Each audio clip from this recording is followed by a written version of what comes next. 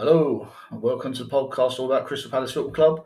This is For the Love of Palace. Got usual two today, me and Chris again, as usual. We've got three new topics. We're going to talk about Jordan Ayew. The lack of wins, is it a problem for us? And just a bit of a fun one, talk about Newcastle and what it could mean in the future for Premier Leagues and, for their future, I suppose, in a way. All right. How you doing, Chris? Yeah, I'm fine, man. I'm fine. Cool. Let's get straight into it then. We'll start with Jordan Ayew. Obviously, getting a bit of stick from some Palace fans about his always being picked first, sort of name on the team sheet and stuff. It seems every week. And So there's two things to it. So do you reckon if Elise wasn't doing so well coming off the bench, would it be so fierce, or would it be? that's a good point, actually. Yeah, I mean, Elise Dow's got a couple of assists in the goal from the bench, like both assists for Edouard as well, which is brilliant for us, especially the one against Arsenal. I think that's where the problem lies, isn't it? People thinking, well, if he's so good off the bench, why can't he stay?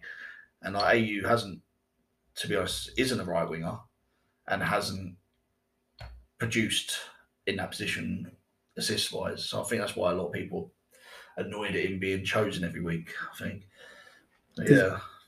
I feel like there is an element of that he runs a lot. Yes. And in a high press system, you need players that run a lot. Yeah, that's the thing. I think with Elise, I don't know if he could do the high press for 90 minutes of the game.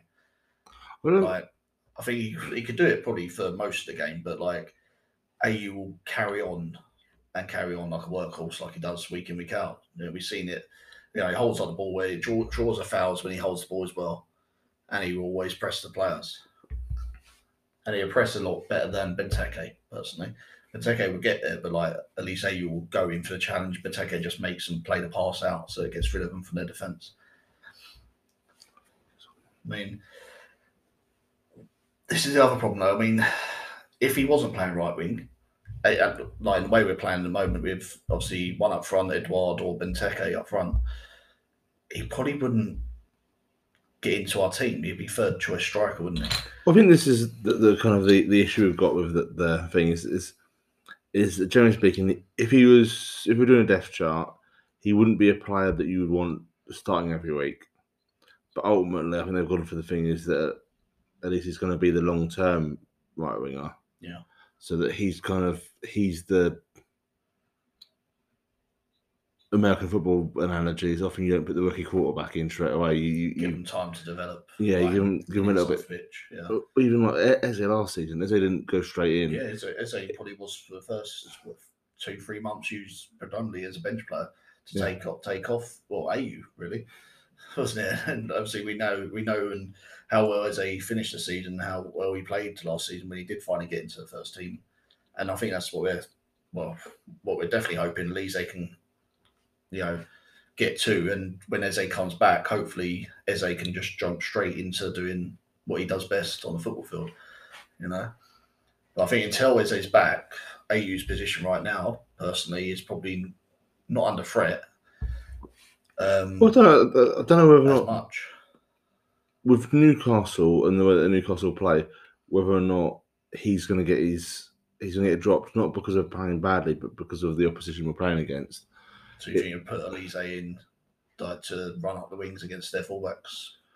Yes, I think it's more likely that, generally speaking, if you've got a less attacking left back, because he's playing against a lot of good attacking left backs in the last. Well, I was thinking their left back is Matt Ritchie, isn't it? Who gets extremely far forward. So to have someone like Elise just maybe play off him would benefit us more than having Ayew stand off him and wait for Ritchie to come towards him to do the press. If Elise can make that space to go up the wing, probably more. I mean, against Arsenal, obviously getting another assist, I think helps his case to maybe start the game against Newcastle anyway. The Newcastle aren't exactly playing well. We do have to contend with them having not new manager syndrome, but like a change of maybe philosophy under their assistant manager, like coming in to replace Bruce, isn't it? Well, I don't think anything will change between now and then. Like It'd be a very similar thing. Yeah, you don't really change anything. Like even if you've got a new manager coming in, he's going to try and play passing. If Eddie Howe's already lined up and he's going to be in the stand on the day, it doesn't matter. They've already set up their plan for the match beforehand anyway. Yeah. So the chances of that changing massively is probably not. I think they'll play the exact same way that they play under Bruce. It would just be a different person. Different personnel sort of thing. Yeah. Yeah. So yeah, it's like saying to Chris earlier, like just before we started the podcast, I've signed back into the Homesdale Online for the first time since 2010. It said just to see what people were saying about AU and on the message forums. And how do you remember your password? oh no, I had to do forgot password.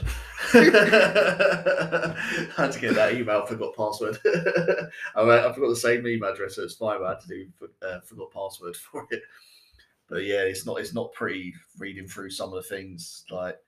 But there is also a good number of people who are standing up for AU, saying what we've said, and he's playing that position, but he does well. He always tries to win the ball, runs down the players like with the press, and can draw the fouls. You know, and he does have a good dribble on him when he gets inside, but that's not his position to normally do that. But he can keep on the ball, and it seems like Vieira trusts him to do that job. Like him and Vieira seem to, you know, see in the training videos and that AU's always having a chat and actually smiling. We don't normally see AU smile, do we, on the football field? So, you know, they obviously have a good like rapport between the two of them. You know. Yeah, there's obviously a few people that are. The strange should be doing more, like scoring more, especially. Like, well, the strangest thing about this is that go back like 2 years ago, and like the online opinion of a lot of vocal people, like he's great, he's amazing, like yeah. And then I'm not sure if it's the same people that turn or the different. They've turned on him from. I'm not sure it's whether or not it's different people. People don't actually know he wasn't that good, and now it's kind of their opinions coming right. So then they're now being more vocal about it. The big difference was when they was praising him was the fact he was playing up front. He was playing up front at that point, and he was. He's been playing a wide striker a lot. Well, Benteke was really out of form at the time, so he used to play Benteke start. I think pretty sure started the season. Didn't play great, but AU came in, scored a goal, and then he scored. Scored every sort of like third game or something, wasn't it? I think he ended up with 9 goals at the end of that year, 10 goals or something. No, it's 9 goals, yeah. 9 goals, and we all thought, oh, it's turned the corner. We've actually found, the striker in him finally scoring goals, because the year before he got, I think, 2 goals or something, 3 goals. Not many at all. And at that point, Benteke hadn't even had a goal that season, I think. So, he was our only striker that was scoring goals. And then the year after, Benteke came back in, and he sort of got pushed out wide. And he got his goal against West Ham. I don't know if that was the same year, was it? I think you're thinking that he was playing central. He was always kind of. So he came on from the right against West Ham, didn't he? A lot of the time he was playing if we're playing 4-3-3, he was the wide striker on the right. In the same way that Wilf would be the wide strike on the left. Yeah. So he wasn't necessarily, he would be the support striker, he wouldn't necessarily be the main I just remember Benteke being on the bench though a lot. No, was it? I think it was Wilf, AU, and then Townsend, wasn't it? Pretty sure. Was we have Mitchell at the same time? It was one of those, or was that the other season? Or was this the time when we had? So look at the stats at the moment from the years. I mean, so yeah, that one good season, we've obviously got 9 goals. But I mean, yeah, the expected goals about the same time. And how many goals did he get last year? Was it just 1? Just 1, yeah. Wow. And he's already got an assist this year though, so he's got 1 assist already. Yeah, it's the Arsenal game. Yeah, it's Arsenal. No, it wasn't against Arsenal, was it? He won the ball back, and then it was the first goal. Benteke ran with the ball, didn't he? Costed, yeah. Yeah, so if you look at the match logs, he's right winger / forward. Right, yeah. He's not necessarily a striker. Occasionally left midfield. Left midfield. when we were just changing it all up again. Yeah, so That's the thing, though. Like for what he does for our team, like with the press that we're playing at the moment, it's perfect. So playing for 60 minutes, let him run about, like because he will continuously run about and not stop.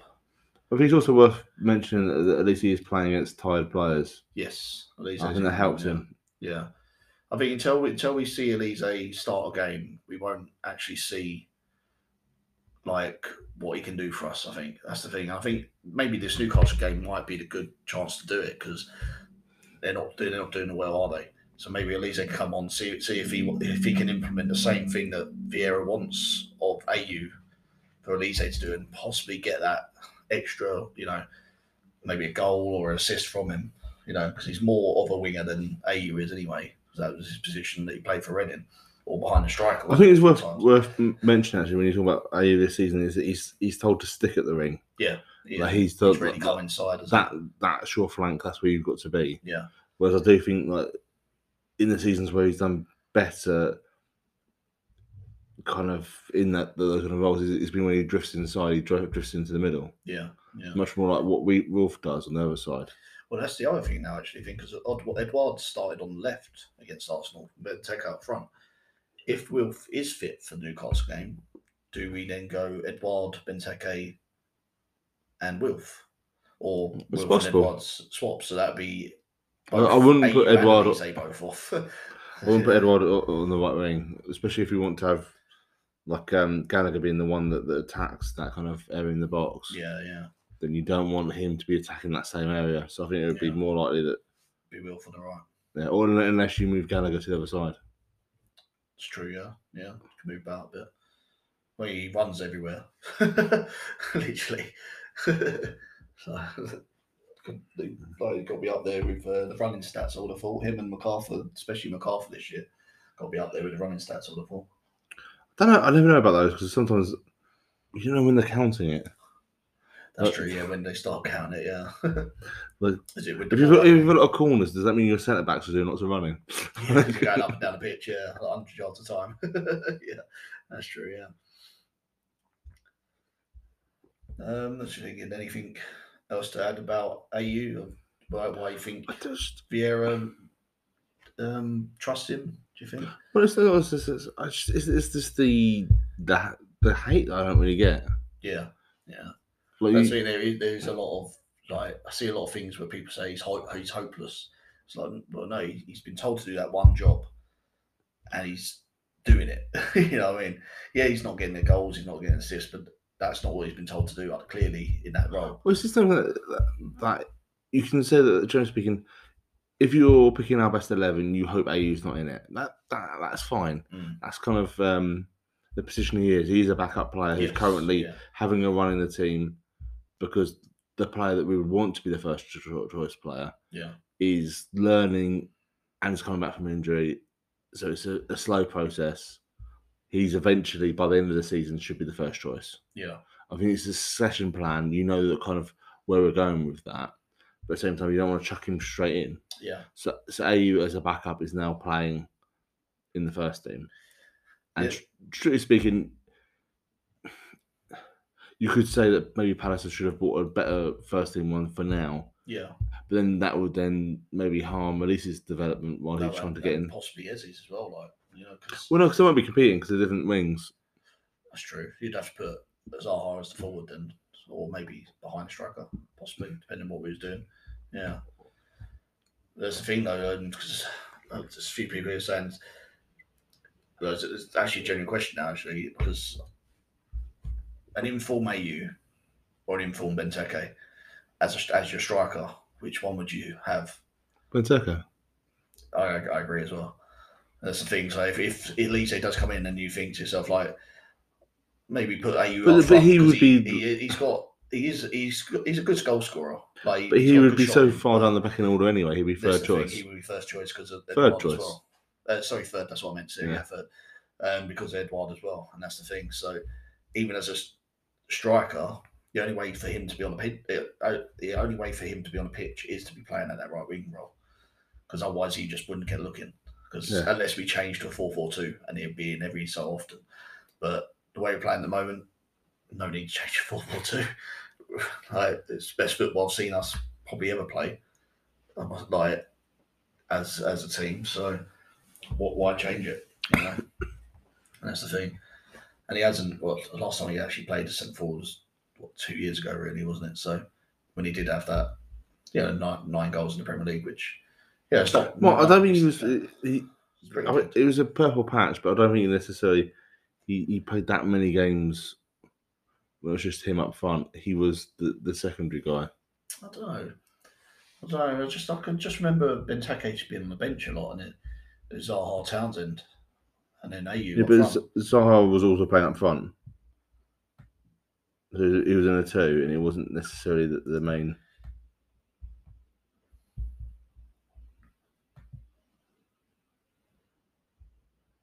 player in that moment. I'm sure. Yeah.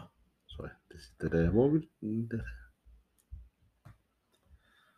I see. I'm reading some of the comments on Timesdale online, and someone saying if Schlupp wasn't so injury prone, he'd probably be above AU as well.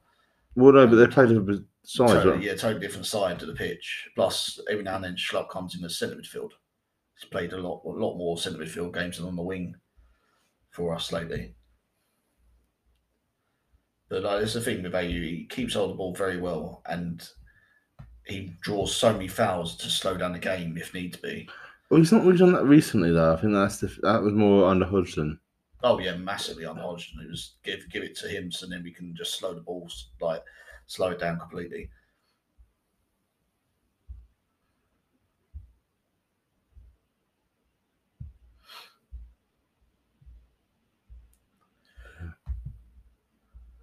Maybe he was playing a bit more up front than I. Yeah, he was playing quite a few. Like,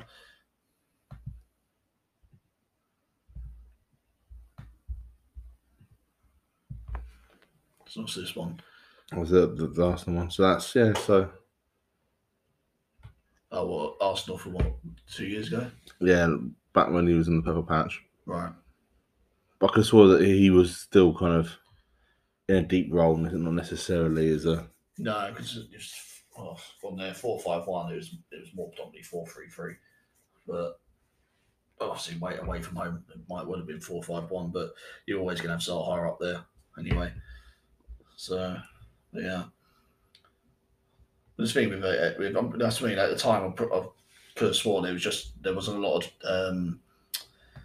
of faith in Benteke to even do anything in most of the games, and he was just constantly on. And then he'd come on for the last 10 minutes to defend, like to help us defend like corners or free kicks. Benteke would say you got good running a team. But yeah.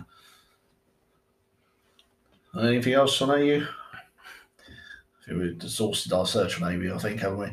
To be fair, I was expecting you to be like getting out of the team, getting out of the club. No, because I can appreciate what he does for the team. It's been, like I said, the way we're playing now, we're pressing so much. He's a good presser, to keep and try and get that ball back. And until we see Elise play from the start in that same role, we don't know. So you're not frustrated that you haven't had a chance to see him playing that role then? Well, Elise? Yeah. Yeah, to be honest. Until we see it, but the thing is, we don't know.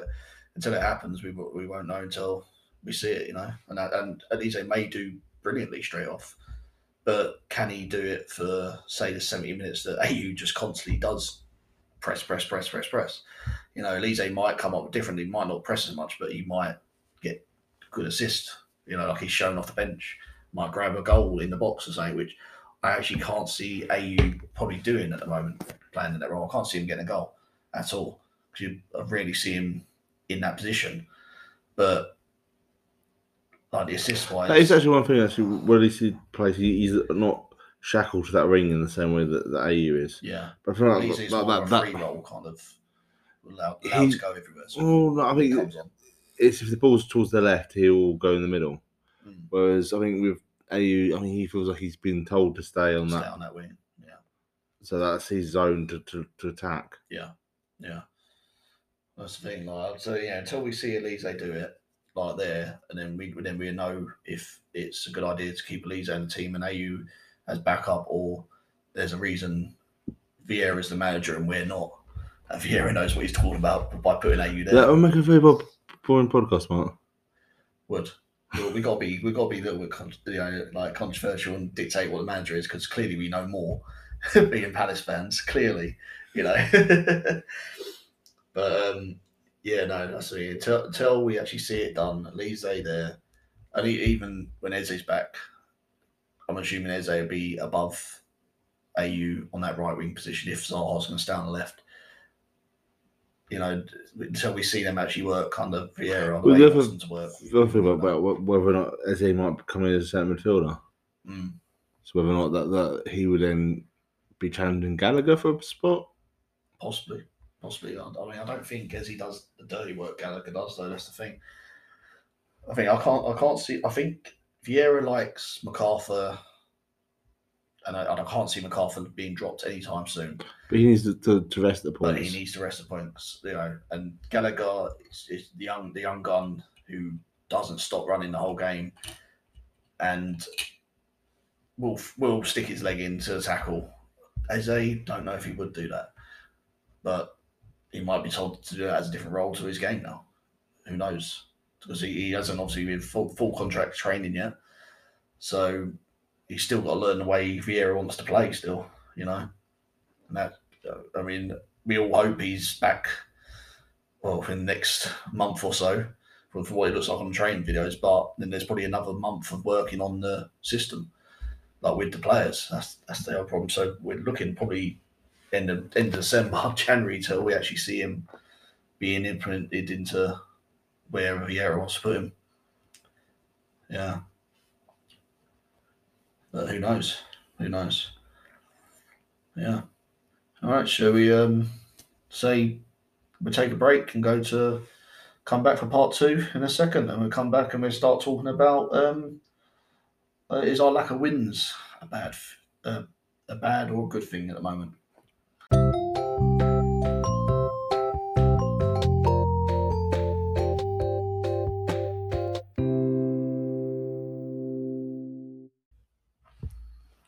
Okay, welcome back to part 2 for Love of Palace.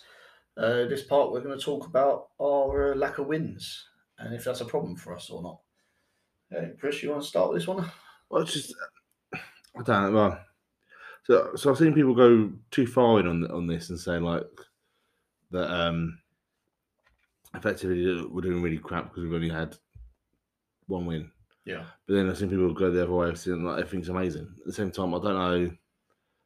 I'm just nervous about effectively how we're going to do against teams that have a low block. That effectively we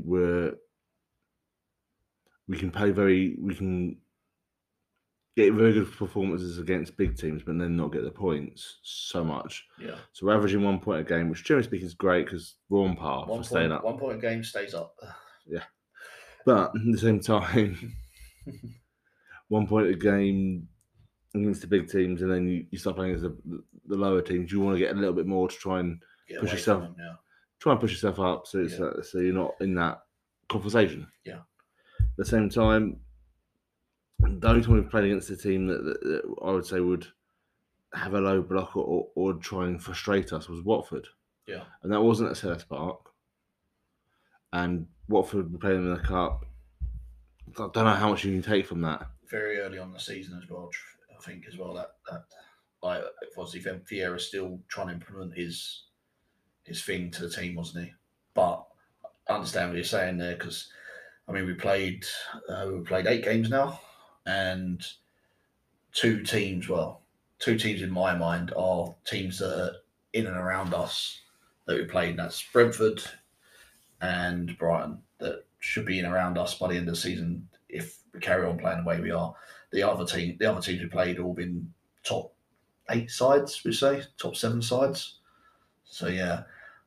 But then I also think our last 2 draws, Arsenal, if we won that and if we won against Brighton, we would be on 14 points, and they're both last kick of games. As frustrating as that is for any football fan. But again, we're playing a high press. This is something that happens in a high press. Yeah. Is that your players get knackered and you do last 5 minutes stupid stuff in things, yeah. And it also happens that you go on bad runs of form.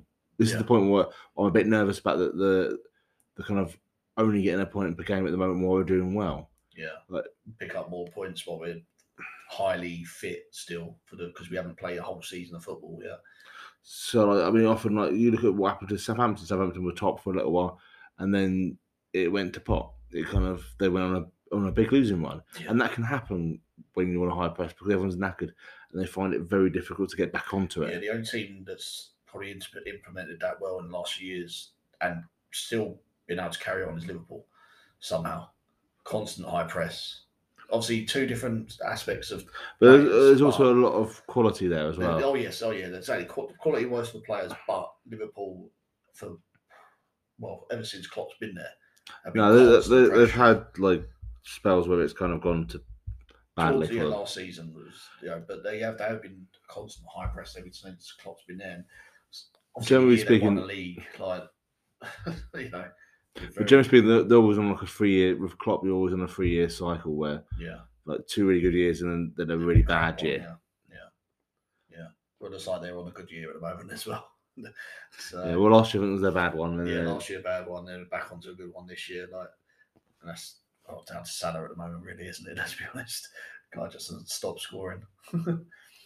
But I mean, yeah. So let's get back to Palace. We played 8 games. We won 1 game. Drawn 5, lost 2. Unbeaten at home, which. But being unbeaten, I mean, if you look at it, like I think I read something today. If we go unbeaten at home to Newcastle this weekend, we break our Premier League record. No, we don't. Like of unbeatenness at home at the start of the season. From the start of the season. Not for during the season. Like, no. Right. Okay. All right. Fair enough. I'll take that one back. I mean, if it's true, that'd be great. But just to be unbeaten at home this stage of season, like 4 games that we 4 games we had there, 5 games. It's quite a nice feeling, to be honest. Yeah, 4 games I think it is. It goes into our 5th game against Newcastle. 4 games Liverpool, isn't it? So Brentford, Tottenham, Brighton. Brentford, Tottenham, Brighton, Leicester. Leicester, yeah. And then Newcastle this weekend, yeah. So 5, yeah. So it's not bad. No, but the point is that generally speaking, if you're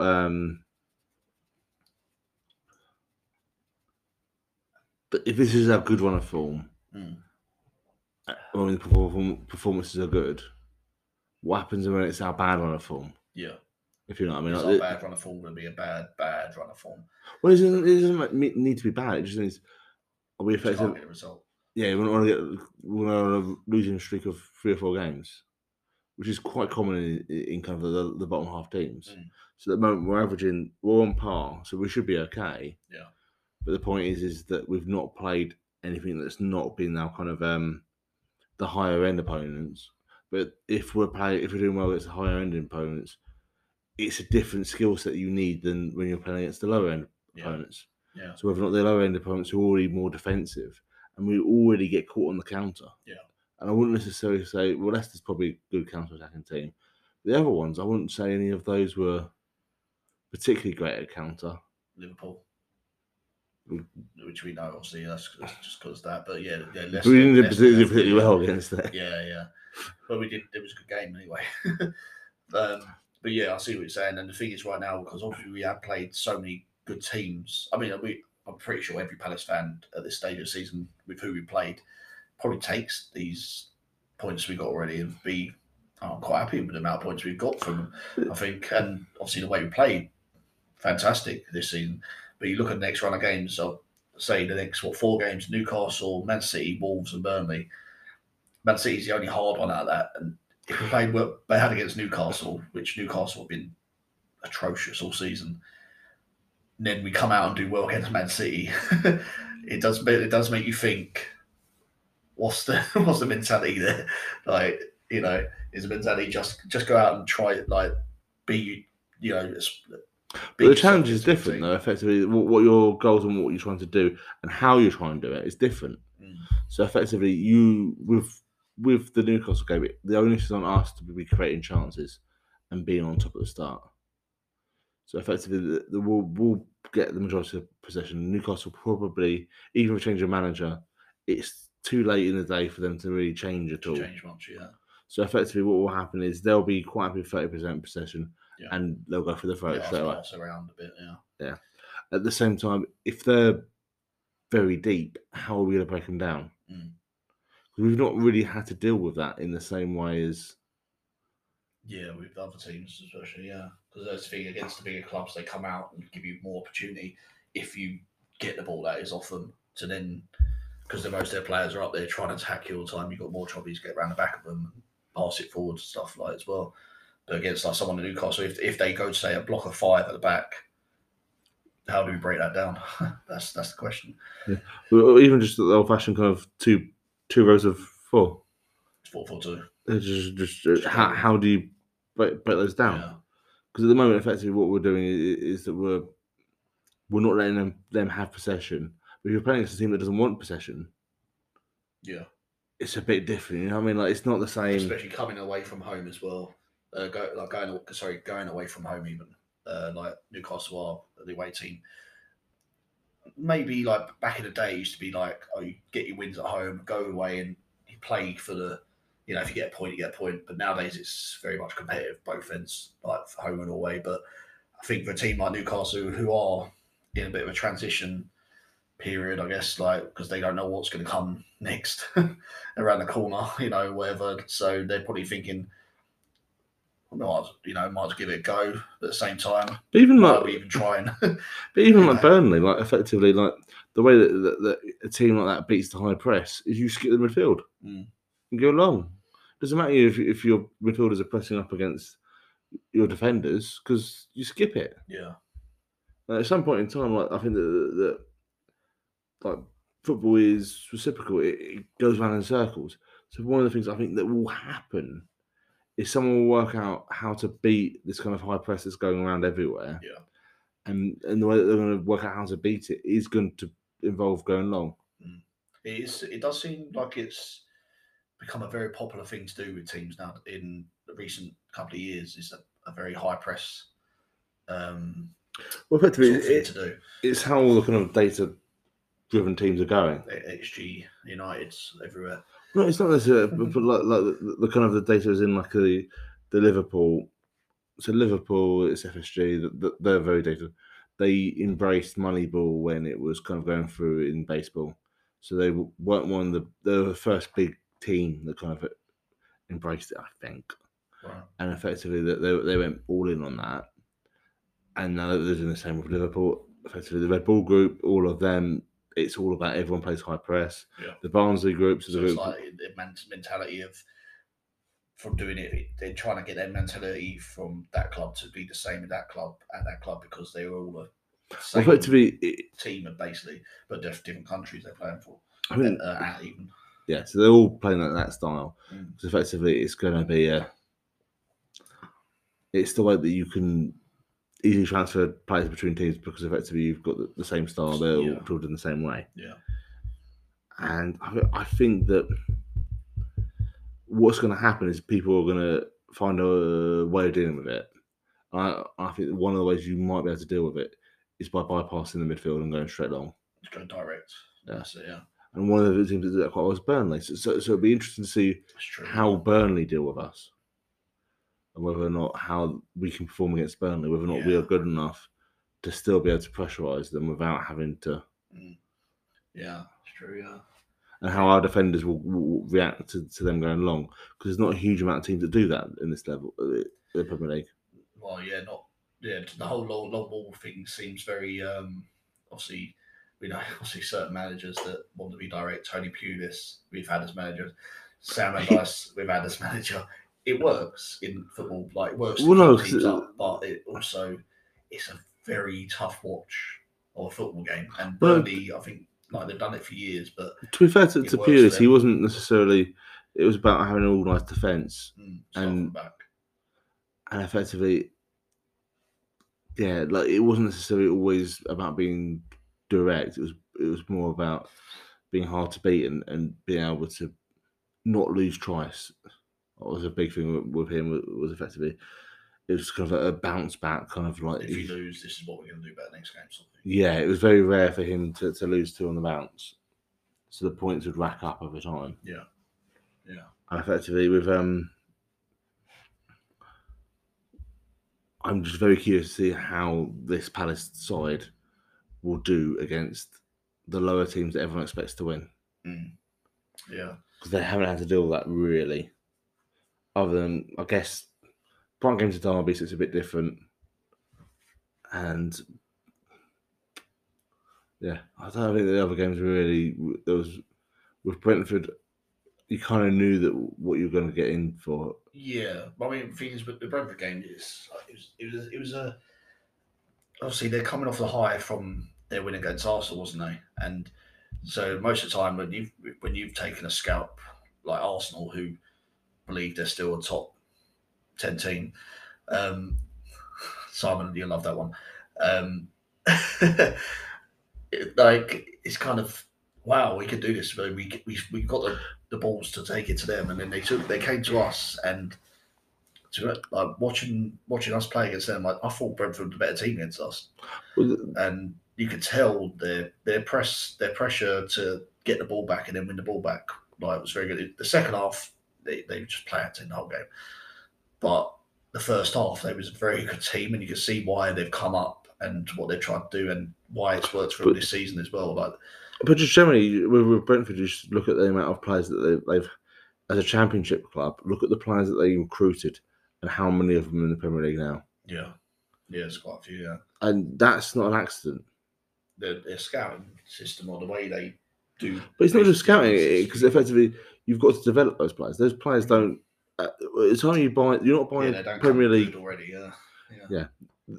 So effectively, they're developing and creating these players. They're leveling them up and then selling them on. Yeah. And they're doing it at such a high level that they've managed to bring through how many strikers around the place that have.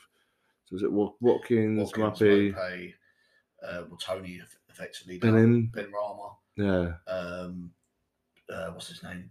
Brian Mbolo, the guy that they're right winger now. He was the original.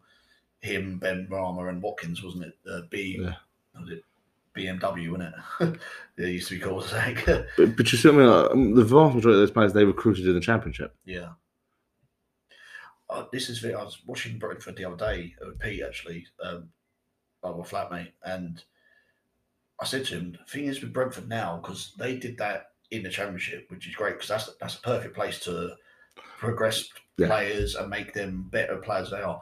Brentford don't have a youth team, do they? Because of this, it stopped the youth team 5 years ago, wasn't it? So they don't have they have a B team. Yeah, and they're very B team orientated. Right. So they don't have a proper youth academy. Yeah, because they don't like the financial. So it's I can't remember what it was about. But FFP, no FFC. So basically, when Simon Jordan hated it, well, effectively, your compensation is quite low if you develop a player, unless you're in the higher category 1 status. Yeah. Also, even then, the compensation is nowhere near as good as it should be. So it's there's a lot of movement between academy sides, basically. And effectively, what they're saying was it wasn't worth developing the players for them then to get pinched. Somewhere else. Yeah.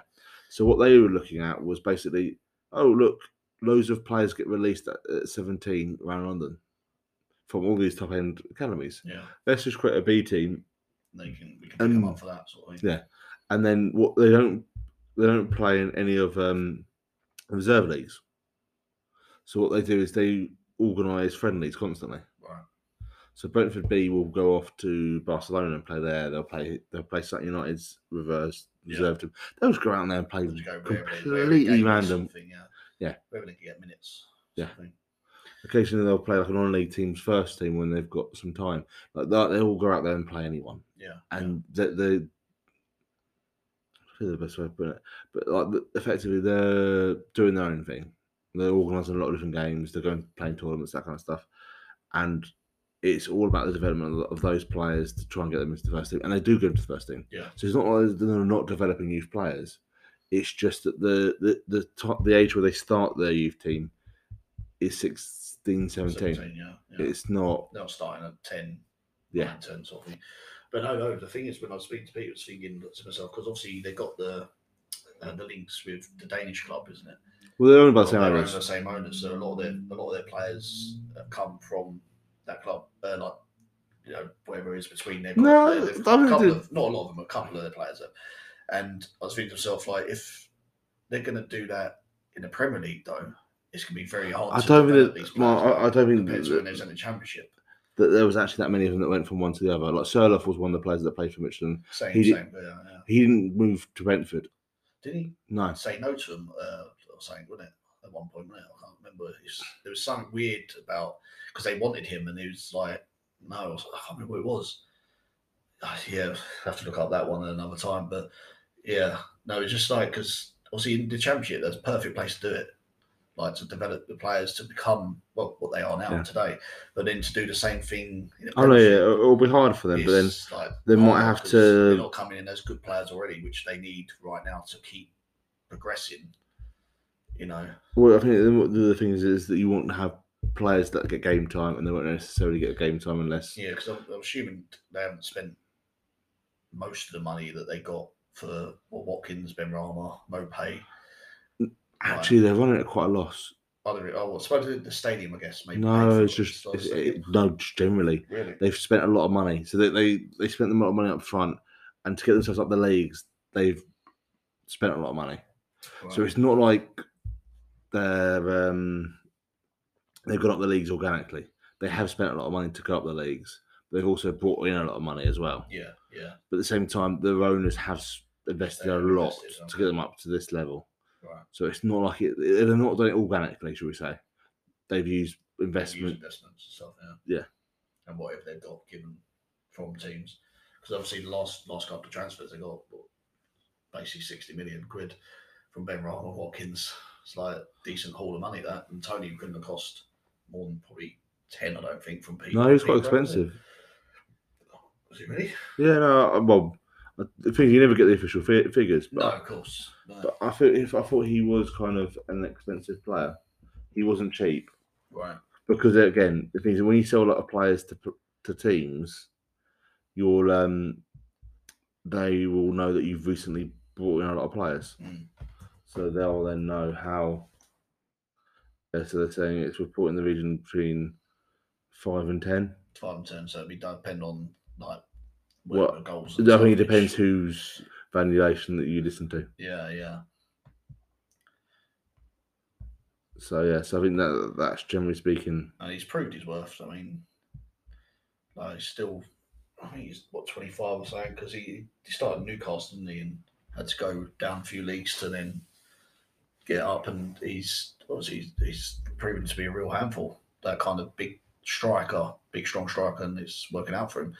Scored a lot of goals last year, got a few goals this year already as well. So, but I mean, they're like look at the table now. They're 9th in the table, 3 wins, 3 draws, 2 losses, and for a promoted team, there's always one promoted team that gets up and does really well, like Sheffield United the year before, Leeds last year.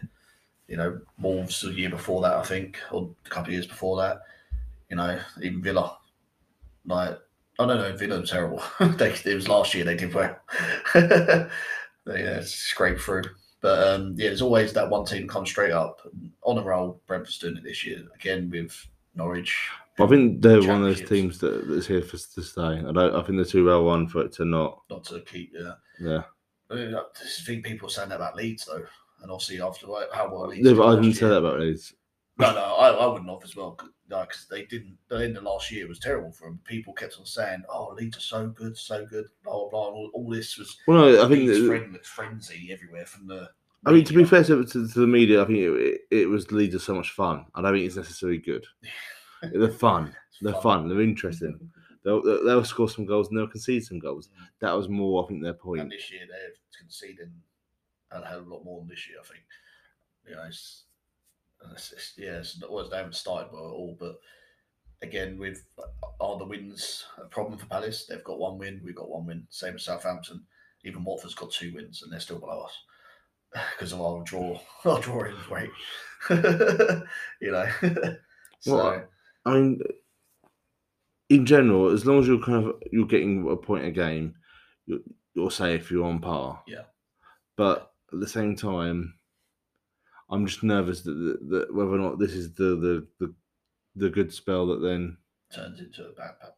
At some point you don't want to be playing well all the time. You're going to have bad patches, and when we hit a bad patch, you kind of want to have that buffer, you know? Yeah. I think it's strange because the way we are playing at the moment is fantastic to watch as a fan, and we've been calling out for years that we just want to play good football. You know, being in the Premier League now for was it 9 years? So this season, Yeah. We're like finally can we get to a stage when we actually doing something instead of just clawing on to I don't know. I think you'd be a bit harsh about the other seasons. But like, there's a couple of good seasons.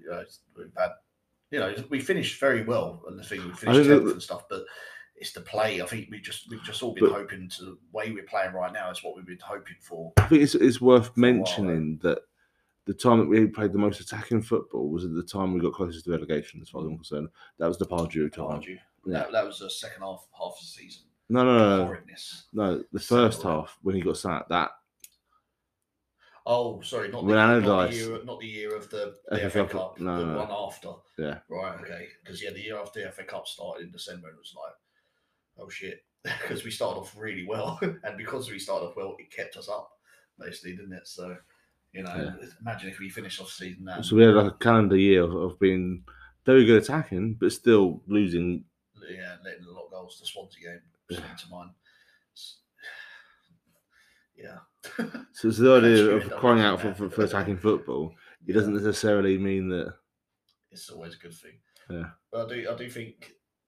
So obviously, this is the problem. I think it was. I think I'm right in saying the Arsenal one as well. It started off with a bad goal kick, and then they went up and got that corner, and it was obviously a bad goal kick against Brighton. Kicked it up the other end and bounced, and needs to because pretty sure from the Arsenal one he just kicked it in the middle. Benteke's like, I'm over in left hand side. What the fuck? What are you kicking it down the middle for? And then it obviously went up the other end. Yeah, but the thing is, not being funny, but there was like 5 mistakes in that. That wasn't just his mistake. Oh no! Not saying it's just his, but it's just to keep a cool head and aim for your player. Don't aim for no one. No, but dude, I mean, I'm not being funny. When you're doing a goal kick, it's not that as easy as like you're aiming for that. He was aiming for the wrong player. Definitely aiming for the wrong player, for an Arsenal player.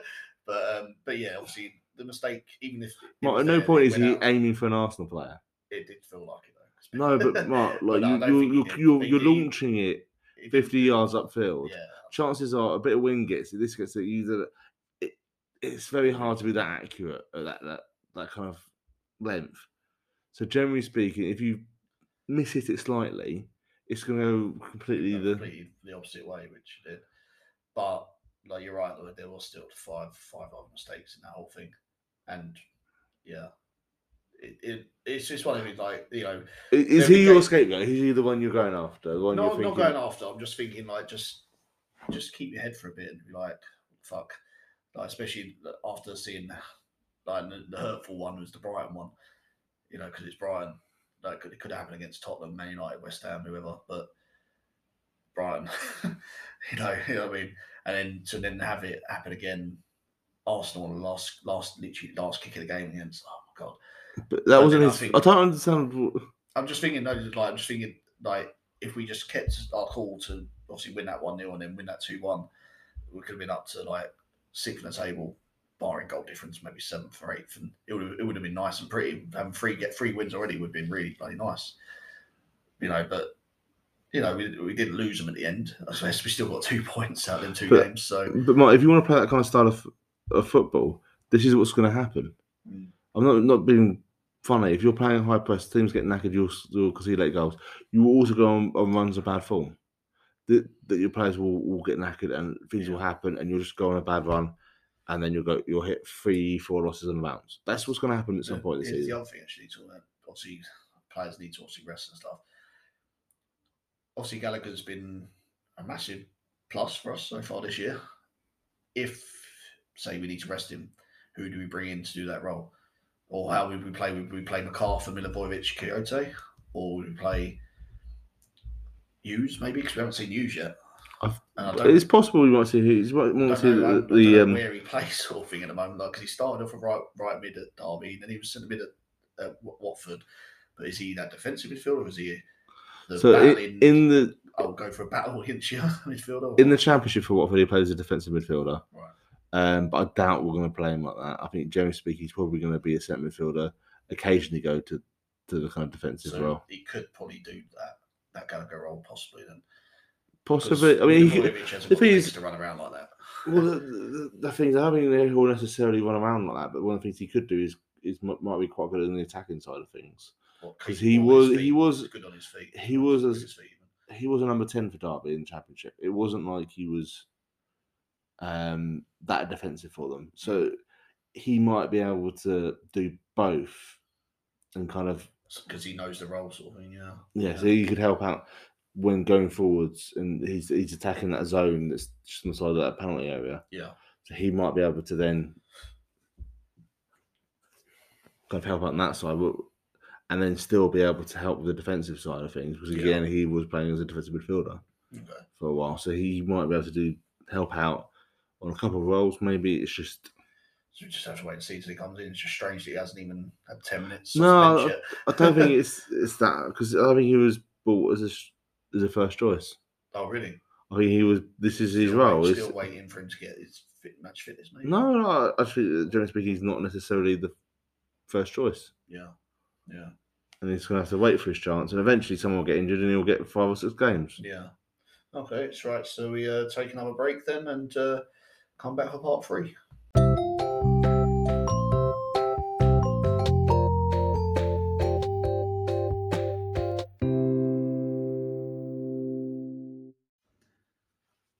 Hey, welcome back to For the Love of Palace. This is part 3. This part we're talking about the takeover at Newcastle. A bit of fun, and because stop saying it's a bit of fun. It is a bit of fun because Newcastle is fun. Like, it'd be fun if they went down with this new takeover. It'd be the most fun. Right. Obviously, massive news this week. Obviously, Newcastle being taken over by one of the richest people in the world. I'm guessing with the amount of money they got. What? So it's saying like it's now £450 billion or something. But it doesn't necessarily mean that they're going to chuck all that money at football. I would love for them to chuck all that money at football. Just chuck it away. Yes. Considering what they're doing with the rest of the money, yes. Yeah. Like, so I'm just trying to think the best way of putting this. This is really bad. Effectively,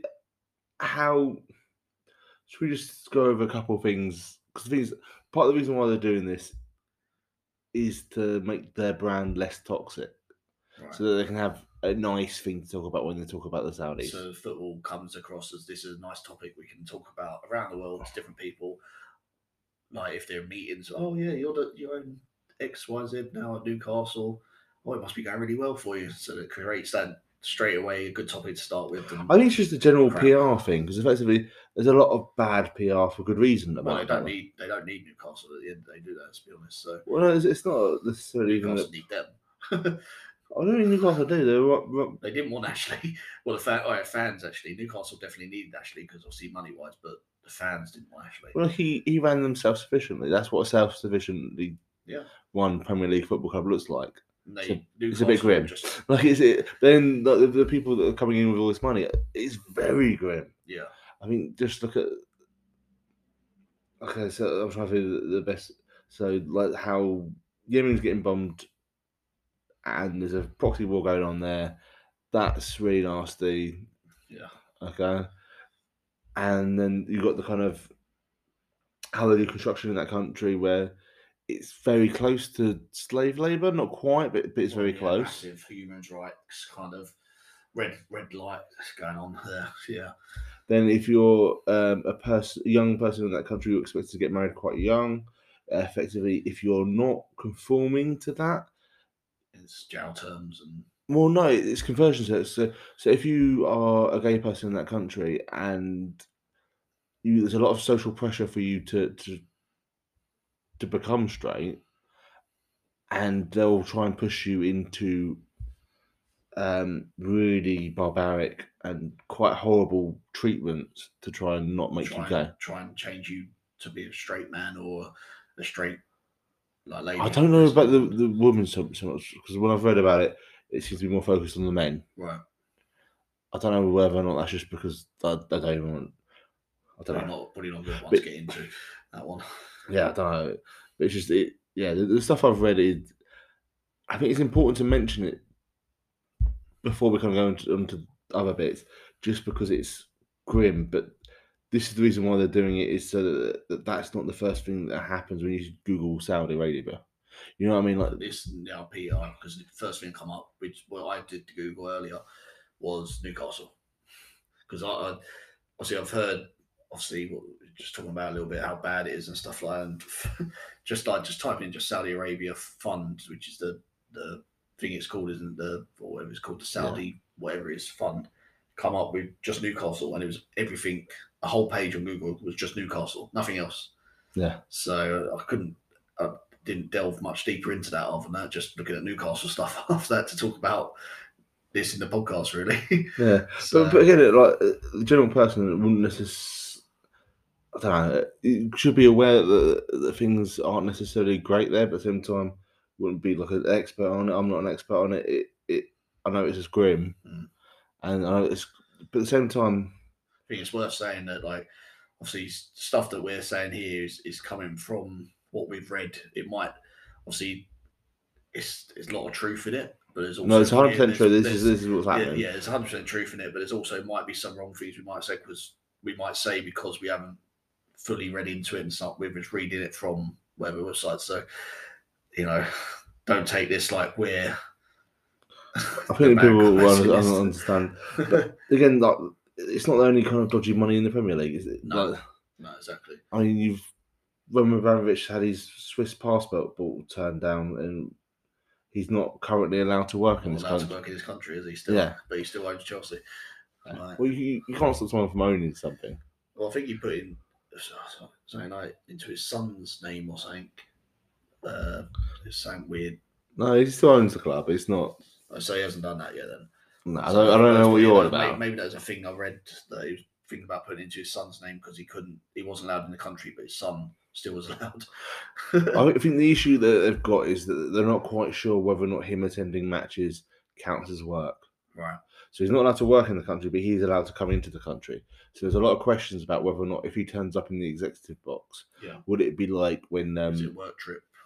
Yes. At what point does that become a work trip? Yeah. Or is that pleasure? You're just watching football because you now support that team because you own that team. Yes. Yeah. So like, it's awkward. So I can see that they might be looking at those kind of things. So generally speaking, it's not like the Premier League doesn't have. With a lot of Chinese money, China's got a lot of problems, a lot of issues. There's got obviously the Qatar money, Man City, and I think, is it Aston Villa or is it Villa the Americans? Can't remember. Villa was Americans. I don't know who the current owners are actually. I think it might be Villa as well, possibly. Obviously, don't hold me to that, but definitely Qatar money that we obviously all know about Man City, and up until now they were the richest club in the world. Were they? They were, yeah. Apparently, according to the wealth of the owner, not club itself. Well, I think it's still Man United or something like that, but owner. It's a silly debate because you could say like you could have a lot of people, very wealthy people, that have a very small stake in a club and say, "Oh, look, the wealthiest club because they've got 100 millionaires that are all put in a tenner." You know what I mean? Yeah, they haven't basically put in much, but because they are all millionaires, it makes the club like massive. And like all the other things of Palace owners, how rich they are combined. It was like, well, actually, they're probably missing out on a lot of people because there'll be other shareholders in there that are very silent. We've got a lot of minority shareholders, and the things with it is because our ultimate holding company is based in Delaware, the state of Delaware. Which the only thing I know about Delaware is that you don't have to disclose who your shareholders are. Oh, really? Yeah, so we could have hundreds of shareholders. For all we we know. generally don't know Yeah. and who necessarily owns. One thing about it is that they do have to, as part of the Premier League rules, if you own more than 10%, you have to be on the people of significant interest list. Right. So we know people who own. Yeah, you have to announce who's in. Yeah. Who's You doing don't what. have to announce it. You just have to have it on the website. Oh, right. So, like, we had that person appeared that's on there that we still don't know much about at all. Talking about You not Texter, the other bloke. Yeah. Yeah. Can't remember his name. From a few The Invisible Man. back, we talked about it. Yeah. Obviously Newcastle and that though. Obviously, their whole situation. Obviously now coming in being the richest club or the richest owners that own a football club. Just because they're rich doesn't necessarily mean they're going to invest. It doesn't mean they're going to spend. But then at the same time, the Premier League's moved very quickly to stop them from sponsoring themselves. Yeah, that was. I saw a thing today. A quote from Parish. Parish apparently stood up and was like, basically very what's the word? Assertive in speaking to the other chairman of the other teams and saying you cannot do this. Basically. And a couple of them apparently come out and said, "Oh, it's really we changed their mind because of what he said, and that's why they end up getting the 18." Well, no, it's because they was worried about it maybe getting sued or something. Well, no, so the it was reported in the Athletic. It kind of started with effectively the outgoing CEO of Newcastle, so not the new person that's been maybe appointed. I don't know who the new one's going to be. Yeah, but it's the outgoing one, which is a really awkward situation for him to be. He's about to lose his job. New owners coming in. Yeah. I don't think necessarily. I mean, maybe he'll keep his job, but probably not. Well, this is what I'm confused by because I thought Ashley was 100%. A CEO is not an owner. So CEO is the person that runs. Right, because they bought 80%. They haven't bought the full 100%. No, the other. So is Ashley still the 20%? No, it's another. It's the there's another group that has a stake in it, basically. Yeah, maybe it's a group or something. Maybe. And it's the person that the lady that everyone's taking pictures of, being quite nasty about. What the new person? Yes. Oh, Amanda, what her face is. I don't know her name. But people have been really nasty about her online. Of she looks like a vampire. But I think it's like we'll bite your head off with one swipe.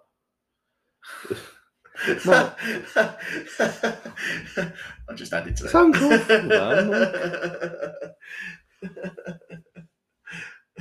I did see one brutal tweet actually. Really? So, one to show us after the podcast. Basically, it was kind of a statement from Newcastle, basically saying, "Don't wear handkerchiefs on your head because it might offend Arabs, but the ownership aren't offended by it." This is what I was going to mention actually about it because obviously we saw at the. But was it Leicester they played the weekend? Leicester, wasn't it?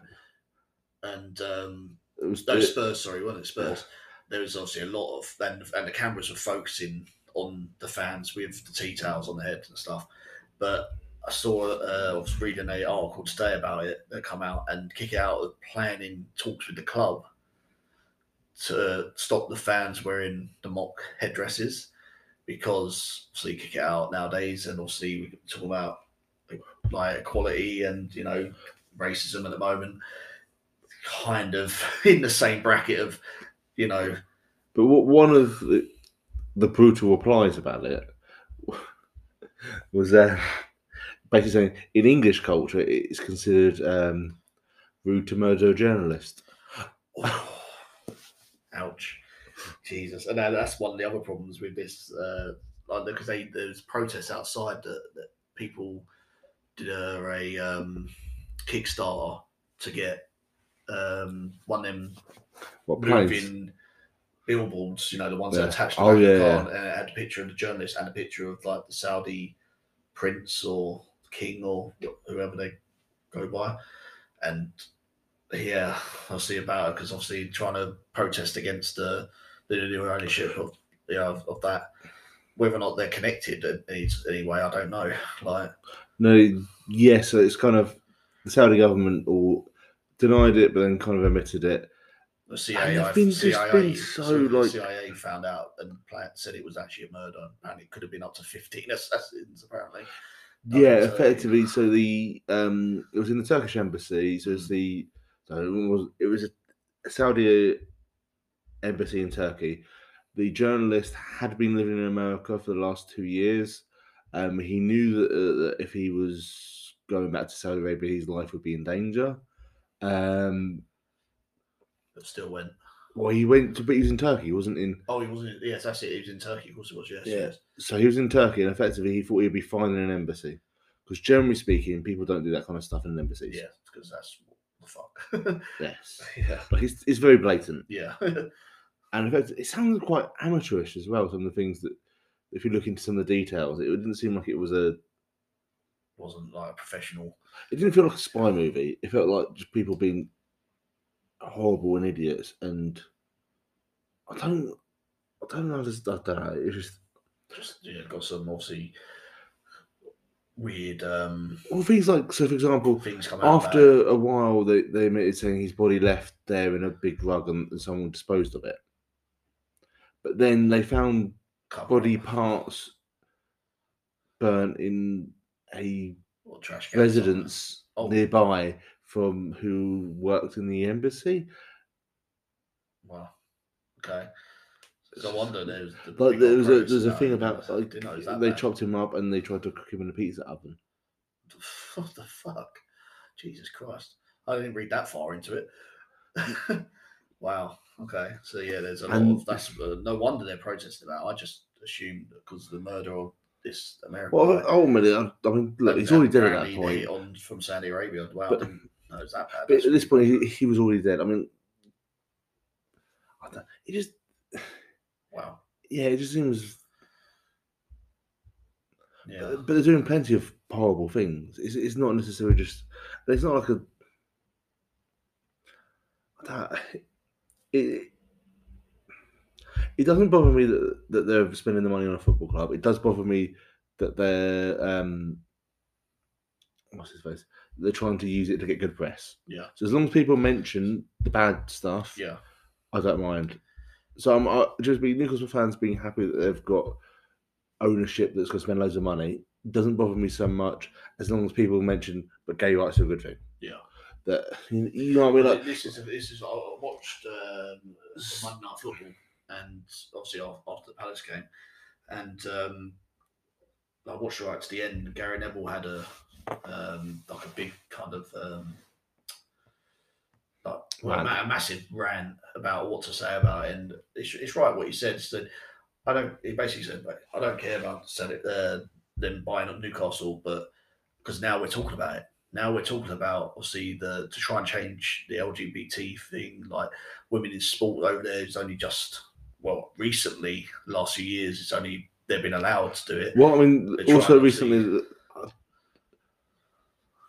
they weren't allowed to drive until recently. Yeah. Stuff like that. Now you were not allowed to be out. So it's now putting Saudi Arabia on the map to say, why are you not doing this? Human rights now. Why are you not doing this? And like, why, which they're trying to drive change now. Like, because people are now talking about it constantly. They're now in the limelight to make their sort of government or trying to force their government to change things now because they're constantly being talked about it and they're getting bad press about it because it's all getting brought up about all the stuff they don't let people do, or they don't let people live their own lives. They try and control their lives and stuff like that. And that's a good thing now. And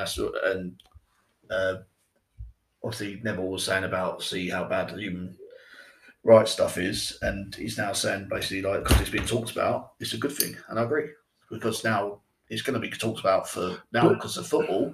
It'll get talked about every game Newcastle playing in. Every time it's on, and at some point it'll become normalised. It'll be normalised, but at this moment in time, it's everywhere now, and in a way, it's kind of forcing their hand to. Well, no, it's not because we're still selling arms to them. Yeah. The British government had a court injunction saying not to do it. They've then fought back, and now it's legal for them to sell arms to Saudi Arabia. We're selling them arms. We're one of their biggest customers. I mean, like, which is pretty bad. Yeah, that hasn't changed. Yeah, because they've chucked some money at Newcastle. Really? Yeah. That's the thing, and but it's one of the things. Like it obviously won't change overnight anyway, but it's the fact people are now talking about it instead of before. It was sort of like, it's their country, let them do whatever they want, even though we all know it's totally backwards and wrong on all levels of But now it's being talked about everywhere, and now everyone's like, even people that probably don't even like watch football or know much about Newcastle, because it's everywhere. They're seeing it on their phones, they're seeing it on websites, seeing it on papers and whatnot. So like it's now finally coming out. Talk about it more. It's feel like obviously. So one of the questions I was going to ask you about, if this was Palace, what would you have done? Wow. Probably wouldn't have gone to the extent to buy a tea towel. I probably would have been like, wow, what the fuck's going on? And like, probably. Would you use a second-hand tea towel? Are you saying? Yeah, you use one I already got. No, jokes aside, no. It's just like stupid in the lights anyway. Like, cause why? But yeah, if this was Palace, I think I don't know, because like we've never had like crazy money like that. I think the only crazy money we're getting is right now. We've already kind of got it. So we did have crazy money with Goldberg for about 3 months. Yeah, and it all blew up. Yeah, totally blew up. Yeah, but at the same time, that wasn't particularly like that wasn't crazy money. But it wasn't particularly fun though, because effectively you would have a player come in every week. Yeah, you didn't feel before the times of transfer windows. Yeah, well, so it's just like, what's this? Okay, new person. Okay, cool. Literally, I think we had 53 players play for us that season. Yeah, I remember a lot. Yeah, hell of a lot. That's the thing. Like, if it was Palace, I mean, first thing we'd all be asking if it was Palace was like, well, can we finally sell us a bit more than just waiting for fucking Sainsbury's to, or just pay Sainsbury's to bugger off the money they want to finally get it done. You know what I mean? Because like, I don't think the Sainsbury's is actually the biggest problem with that. It's just, I mean, there's something else there. I think that's the thing. I think there's something else there, but like, obviously one of the problems is Sainsbury's. I think it's the last hurdle that they're going to go over, and at that point, I think they're negotiating the price down to the point where eventually they'll do it. Yeah, but at the same time, if that was the last hurdle, I wouldn't be surprised if Ashley went, "Oh yeah, we'll give you what you want for it." Yeah, I think it's the last thing that they're going to get to. So in the last thing when he did the very good interview with Hopkins to Kurt one, Parish had an interview on these Patreon podcasts. It was very good. I think they were looking at reviewing things for the plans. So whether or not after COVID, whether or not COVID probably fucked that a little bit, to be honest with you. I think it's just whether or not. So I think completely silent. So I think, generally speaking, it might be that whether or not safe standings now are things, so whether or not that might be incorporated into it. Maybe they might look at changing a couple of things here and there. Whether or not they can sell that much amount of corporate space. Yeah, because I think the big thing about that was all about adding as much corporate space as they could. Yeah, and whether or not they can sell that amount of corporate space will have a huge amount of impact on whether or not it's worth doing it. Yeah. Well, I think like the corporate spaces there would all move from the record and advertiser stand, all there. Obviously, the boxes there would be moved into the new stand, and then what gets made of they would stay there, and they would just be there, and that's it, just empty. No, they would still be there. They're not going to get rid of those boxes, but those boxes will also have access to the lounges that have the right, yeah, because it'd be connected, of course. Yes, of course it would.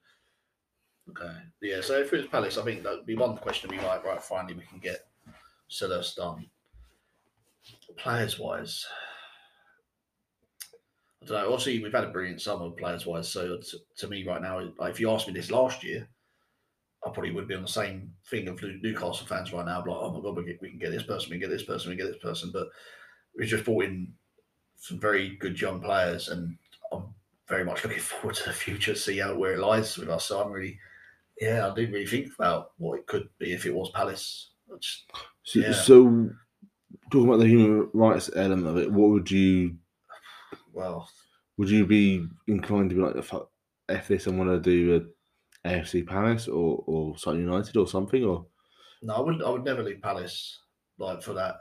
But obviously, I'll probably read in more into it, to be honest. Because like I said, I Yeah. typed in about the No, thing, just reading in for this tonight. I probably would have done a lot more reading into it just to be like, open my eyes a bit more of how bad it is, over there and stuff. Because beforehand, I was on the cusp of just like, if it's on the news, I hate watching news just to turn over.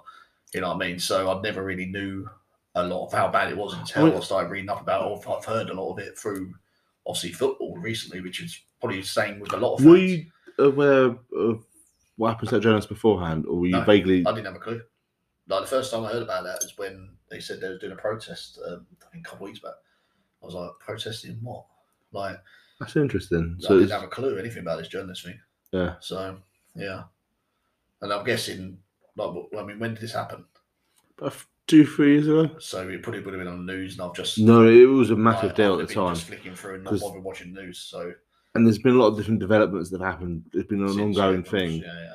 Because at the start they denied having anything to do with it, and then they said it was an accident, and then and I've read that bit about the denying it, and then CIA's been like, no.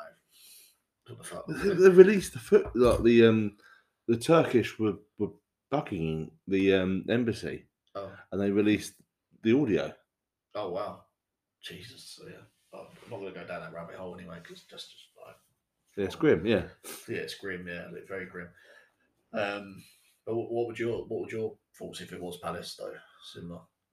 I don't know. To be honest, it's because we nearly remember this. We nearly got that kind of feeling when we was in the Premier League last time, when we thought that bloke might have bought us. What's his name? The dictator guy. Yeah. I can't remember his name now.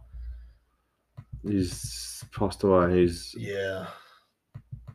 He was from around about the same area, wasn't he? I think. It's Northern Africa, and I can't remember the name of it. Is it Libya? No, it's Libya, wasn't it? Might be Libya, yeah. Oh, and he's begins with G, I think. His last name. Jesus. It's fine. Yeah, but yeah, nearly on that stage of like that much money back in the day when there wasn't as much money as there is in football then, and I think we was all like, oh my god, here comes a massive takeover, because we at the time we knew obviously Jordan was going to be struggling if we went down. I think anyway, didn't we? I think it was before then. I think it was around '98. I think it was when we were in administration. No, it was when we was in the Premier League under Jordan. No, it wasn't. Jordan hadn't bought the club by then. I saw it. Jordan had the club in 2004. I thought it was like '98. He was looking at it. No. It's because there was also talks of Dr. Dre at the same time. Oh yeah, it was like, oh my god, it's even funnier. No, it wasn't him. It was P Diddy. Oh yeah, not Dre. Yeah, P Diddy. But there's the other guy that was the main guy, wasn't it? Who we thought, fucking hell, this could be hell of a lot of money, coming in. But yeah. So like, obviously, I think just haven't really thought about it as a Palace fan. Just think if it was us, just because like, just didn't really think about it. But yeah, because I think the thing is, I'd probably go to start with, but I would hope that we'd be making noises that would be. Yeah, I think there would be noises happening. I think Hollywood fanatics would probably start doing stuff as well, possibly. Certain songs kind of having a go at the new ownership rather than necessarily embracing Well, you got to think as well, like the fanatics have been very but they're not that political. Active with talking about Premier League greed and but like the Man City owners a couple of times with the banners they put up and stuff. So imagine it was us. They would have to carry on. They couldn't just change their heads, really, would they? You'd think, anyway. Yeah, I think they probably would put up some noises. I think. Yeah, but it's an awkward position for them all to be in because effectively this is a pastime. This is a. It's a hobby. It's something. At the end of the day, not necessarily about it being Palace, but it's a pastime. It's a hobby. It's not necessarily something that should be weighed up with. I don't know. It feels weird that it's weighed up with all this stuff. Yeah, with everything else that comes with it. Yeah, and it's not like necessarily there isn't dodgy money going around the league anyway. Oh no, of course not. But I think the other thing with it being Newcastle now is because I actually genuinely believe Newcastle fans have got to that point where they don't actually give a fuck about this other stuff because they're happy about no, this. Finally, I think- Ashley's out of club. Thank fuck. I don't care about it. Ashley's out because it's been 10 years or something of him being there or whatever it is. It was like 14, but yeah. Yeah, I think they're just like, fuck, finally get him out. I don't care what's happening. But then, I don't know. I think at that's the the way same time, that. they're like, oh, we're the Richard Club now. So it's like, okay. I think it's the way that they're portrayed, and I think it's the way that it'd be handy for the Saudis to be like that. And remember that our government is quite close to the Saudi government. So I think it's quite handy for it to be like this. Yeah. But at the same time, I'm not sure that's necessarily how everyone there feels like. I think that, Oh yeah, I suppose I'm saying everyone that's probably taking it out a bit too much. But I think there's a big proportion of Newcastle fans that be like, I don't give a shit. But yeah, there is probably people that are. I mean, there's a lot against it. There are some that maybe start getting into false equivalencies and stuff.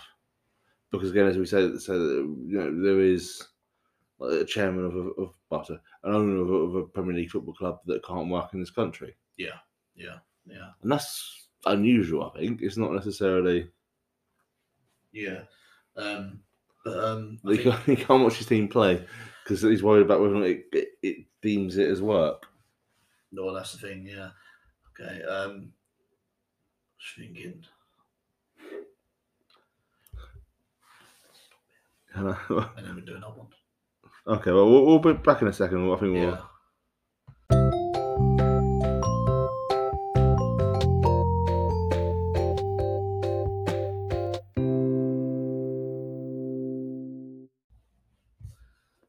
Okay. So obviously we talked about Newcastle and carry on a little bit more about Newcastle now. I read, I think it was last week or the week before, article by Paul Merson, and it basically saying what Newcastle need. Obviously, when the takeover happened and stuff like, Newcastle fans are thinking January in the summer they're going to get Mbappe, they're going to get Messi, they're going to get everyone around the world, which it's not as easy as that because then he's convinced a team that possibly might just stay out this year, depending on who they buy in January, for players to come to that team without Champions League football. Unless Newcastle in January have a complete turnaround and get Champions League football or even Europa League football, they're not going to get the players they want straight away. And Paul Merson was saying that the minimum amount of players they need if they want to be a better team is 17 players. And it's a lot. But I wouldn't necessarily. Because I think Maximin, Wilson, and possibly the keeper, if he's ever back from injury, Dubravka, the three good players they got. The others, I mean, they're good Premier League players, but they're not. Now Newcastle's, wants to be the new Man City of the league. I don't know that though. We don't know. So okay, the fact that they were threatening to sue because they couldn't necessarily sponsor themselves to add more cash to get them kind of going. But that's a loophole the Premier League's been trying to shut for a while now. Yeah, I think people getting it twisted by thinking this has just happened just now, this thing. But no, they've been talking about that for a while. Yeah. It's not just Newcastle. They don't want connected parties sponsoring the club. That's effectively how Man City have avoided financial fair play. Because effectively, they had a lot of money coming through as the sponsors of themselves. And it's just how PSG was able to afford Mbappe in the end because their owner pumped in a load of money as sponsorship to get the funds available for financial fair play, and that's what the Premier League has tried to stop. Has stopped, bearing if there's any suing possibly happening. So at the moment, it's only temporary. So it's only for 3 months while they get the actual. Can't do it in January, basically. So I think what they were worried about was them doing it tomorrow. Yeah. So tomorrow saying, "Oh, we've paid off the previous sponsors. Here's our new sponsor." Yeah, XYZ. Yeah. And that's the thing. Say January comes around, Newcastle didn't spend in the summer. They didn't spend in the summer, or not that much that I realised anyway. So they possibly could have a good £50 million there and then whatever's possibly else So the available. figure that's been quoted quite regularly is they can spend, say, around 175 million on players. Wow. And still be within financial fair play. You've got to remember when it comes down to that is that they've been run very lean. Yeah.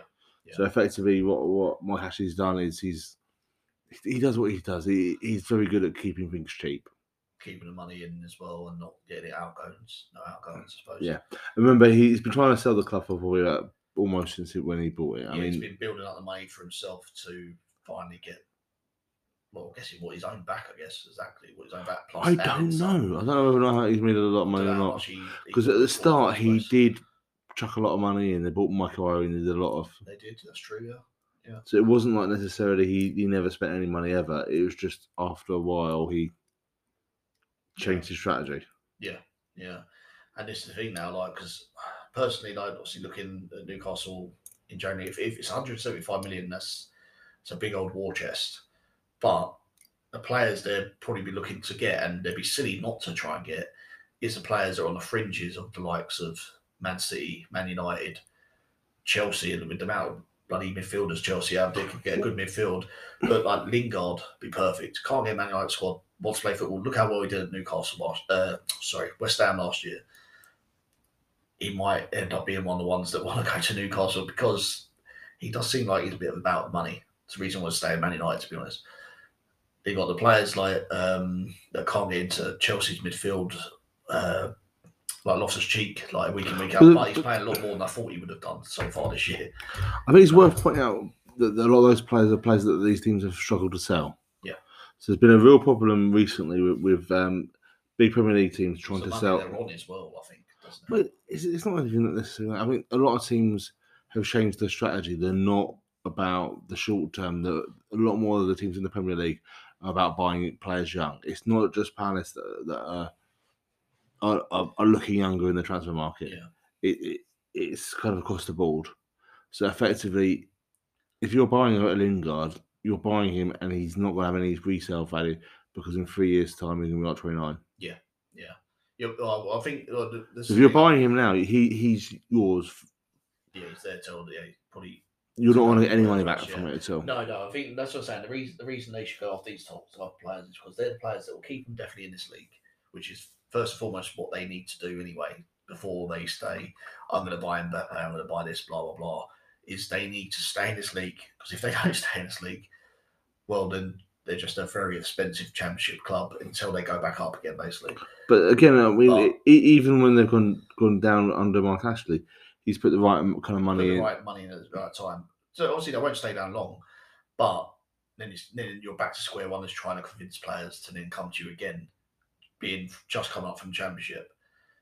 And the infrastructure there is the play you might the players that you brought in on that year, or say this year, have been Maximin. Why do I want to play in championship? I want to move to another club. That's one down that you got.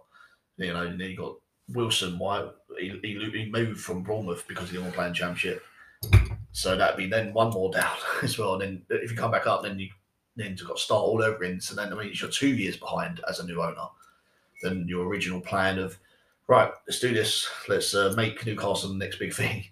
But I think it's probably a 5-year plan. Probably like it's probably going to be a 5-year thing. It's going to be this year stay on the Premier League, bring in the players that will keep you up. Next year, bring in players that will get you to Europe. But if it's such a long-term deal, why would they go for Lingard? Why do they not buy players that will grow with them rather than necessarily buy the older players that want too much money? I think can do the job right now is probably what they need, I reckon, to make sure they stay up. I think Lingard's not going to be a long-term player. It's more a player that we know what he can do because how well he did do at West Ham last year.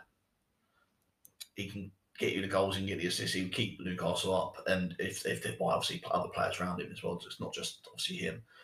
But players and that kind of quality, they've come from a team like Man United or Chelsea or Liverpool or Man City, ones that can't really get into the first team, but like they're in and around, play 10 games a year or something like that, or off the bench 10 minutes times, that want to actually play football. And I think that's where Newcastle needs to be, is get them players there. So they've been at big clubs, they come from big clubs, so then they've already got kind of a bit of a big club mentality in their mind. And then eventually next year, Newcastle want to aim for probably Europe. So then they go for someone say abroad that's in, I don't know, maybe a Marseille player or PSG player that doesn't play and they play Champions League and stuff like that. And then obviously they got to build up from that until they finally get probably Europe. Once they get Europe, then the options probably open up a hell of a lot more for them, especially with the money. And then by that time, 3 years down the line, that's probably where the owners want to be, is then keep building to the Champions League. And then Champions League build to the Premier League title, Premier League and Champions League, a bit like Man City. Because it didn't happen like straight overnight Man City, did it? They brought in Robinho, Lano, and obviously a load of other players, but they were, I think they top 4, top 5, something like that. I think they're in a very different position when, remember, they had 2 different takeovers. That's right as well, yeah. So the Thai management ownership, and that didn't work particularly well. No. But it still got them into Europe. Still got into Europe, that's the thing. But I think Newcastle at the time, Man City at the time, were sort of mid-table. But at the same time, Everton's got a lot of money. They have a lot of money, yeah. And effectively, they've been doing what they can to try and avoid financial fair play, and generally speaking, spent the maximum they could spend. Yeah. So effectively, just because you've got that kind of money doesn't necessarily mean that things are going to go your way. Yeah, that's me. I think they just got to look at it in the long run to Newcastle. And you keep on saying the long run, but you can also then mention players that are probably the worst players you can sign for this season. They just need to stay up there. But the point is, you're mentioning a player that's on high wages with zero resale value. Yeah, but who's going to be stuck on your value for a team like Newcastle now? If the owners don't mind spending that money, but it doesn't matter, because the point is you still got to be smart with your money, because otherwise it will just go. It's true. If you look at Everton spends so much money. Where's it gone? It's true, and they're not got Europe to show for it still. Compared to last year, they should have got Europe, but what happened with Rodriguez? Well, yeah, he's but like, who have they got that they've ever kind of? They don't buy and then sell. They just keep on buying and buying and buying and buying. You look at the players that have come through the gate recently. Like they've always got. I think it's different with Newcastle. I think because like the players have said, yeah, they aren't obviously got no resale, but they are players that have played in a European competition. Right.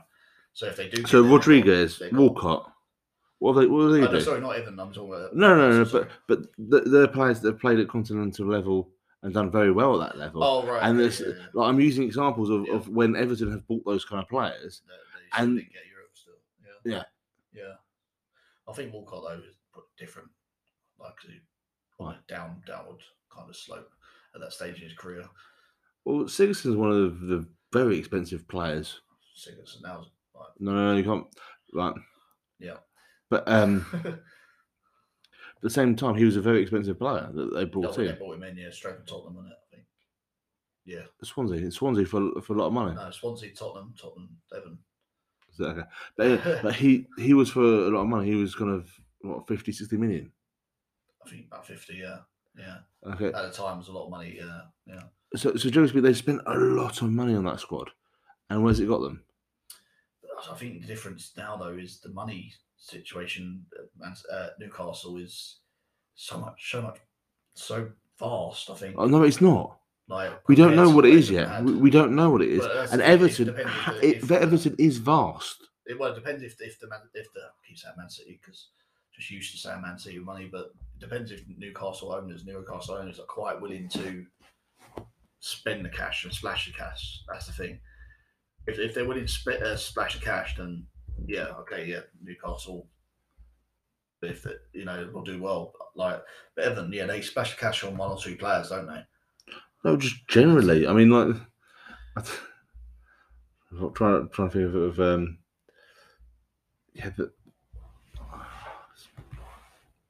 it's gone. No, it's not. Red. So generally speaking,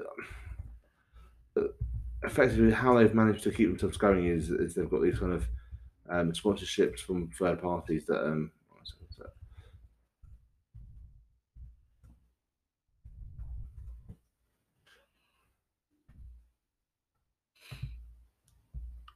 part of the reason why Everton haven't spent much money this season is because they have no money left to spend. effectively. So what you'll have is because they spent it all on Rodriguez's wages last year. well, it wasn't just his. I mean, like, so if you look at the kind of the P&L for 2020, they lost 140 million. The year before that, they lost 111. Like they're a loss-making machine. I mean, they're generally speaking. They didn't spend a lot though, I don't think, did they?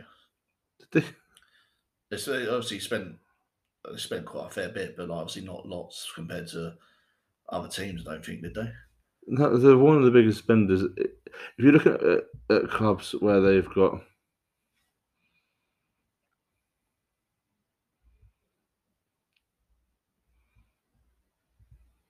So where are they? Oh yeah.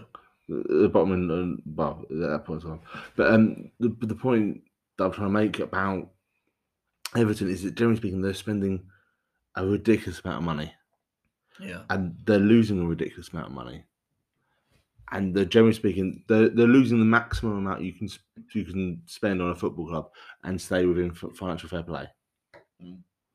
So effectively, if the Saudis can't find a way around financial fair play by chucking loads of money into sponsorship, which is by the looks of things that feels closed, they're going to be in a similar position where they're going to be at a similar budget with Everton.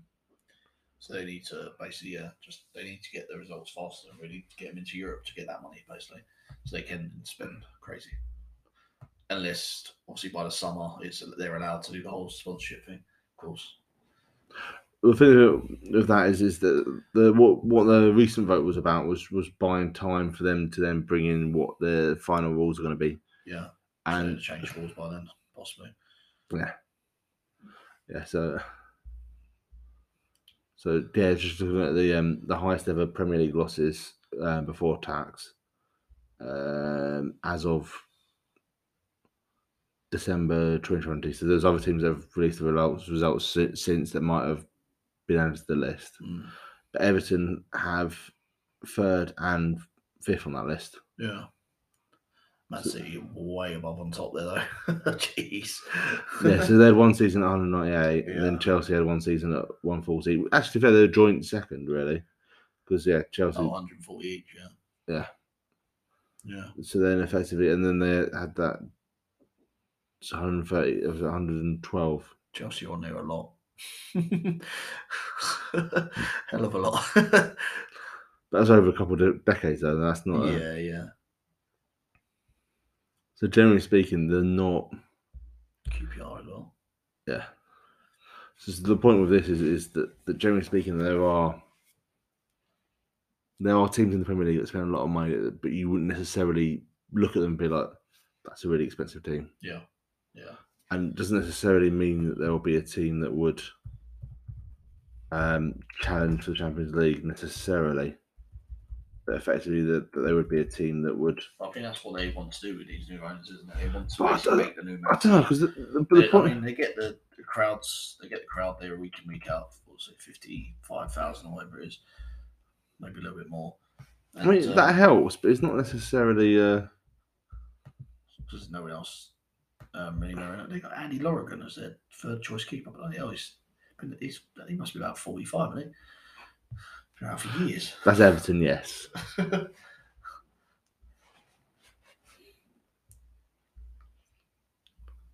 Dude, the thing is with Everton, like, smart move getting Demarai Gray for that price, though.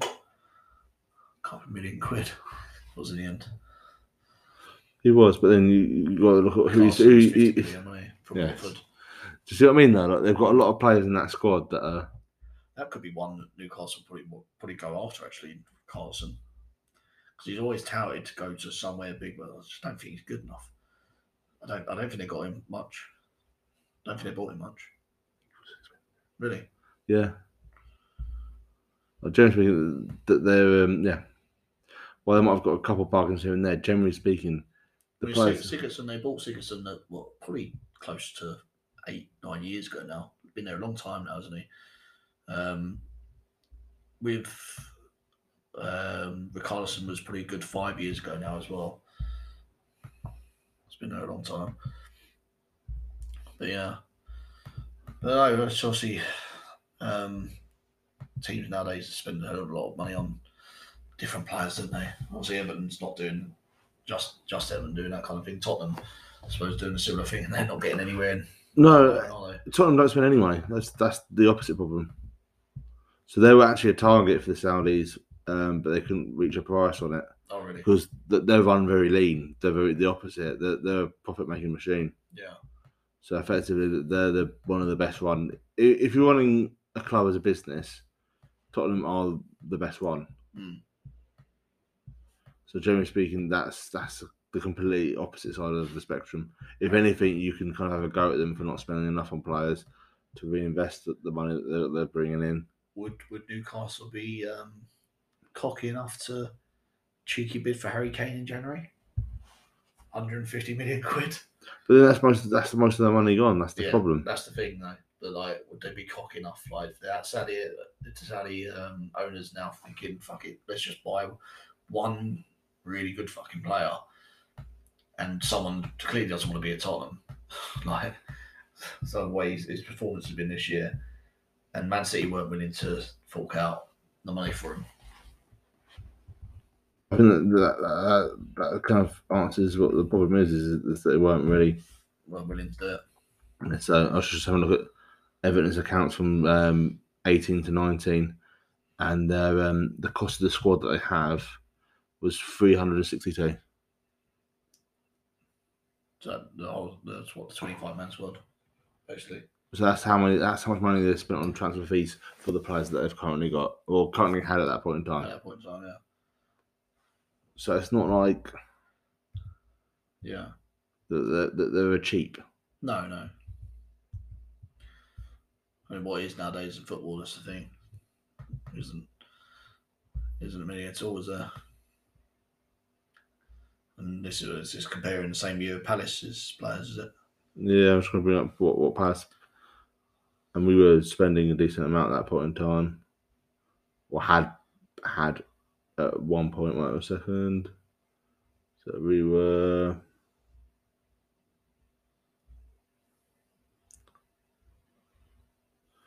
Good intention. Yes, at cost we were 208. So that's about a third, isn't it? A third more. 323 or something, wasn't it? 320, something like that. So 100 million less.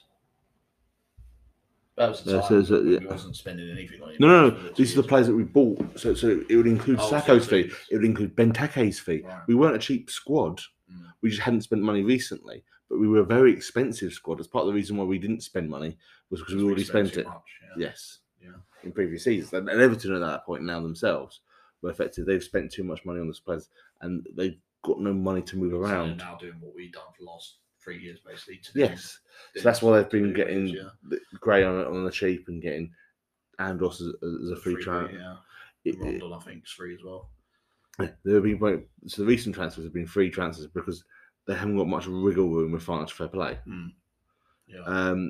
So generally speaking, with Newcastle, so if they spend money and they spend it badly, they'll be in the same position as Everton. Yeah. Okay. Right. Should we call it then? Yeah, if I can find how to turn the thingy off. So it's in one of them somewhere. Yeah, I've got too many tabs. Too many tabs open, that's it. Ah. It'll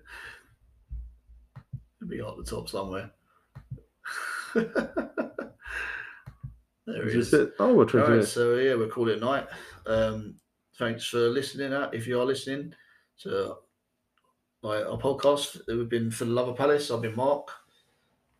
I'm Chris, and I'll see you later. We got it right this week. We'll see you later.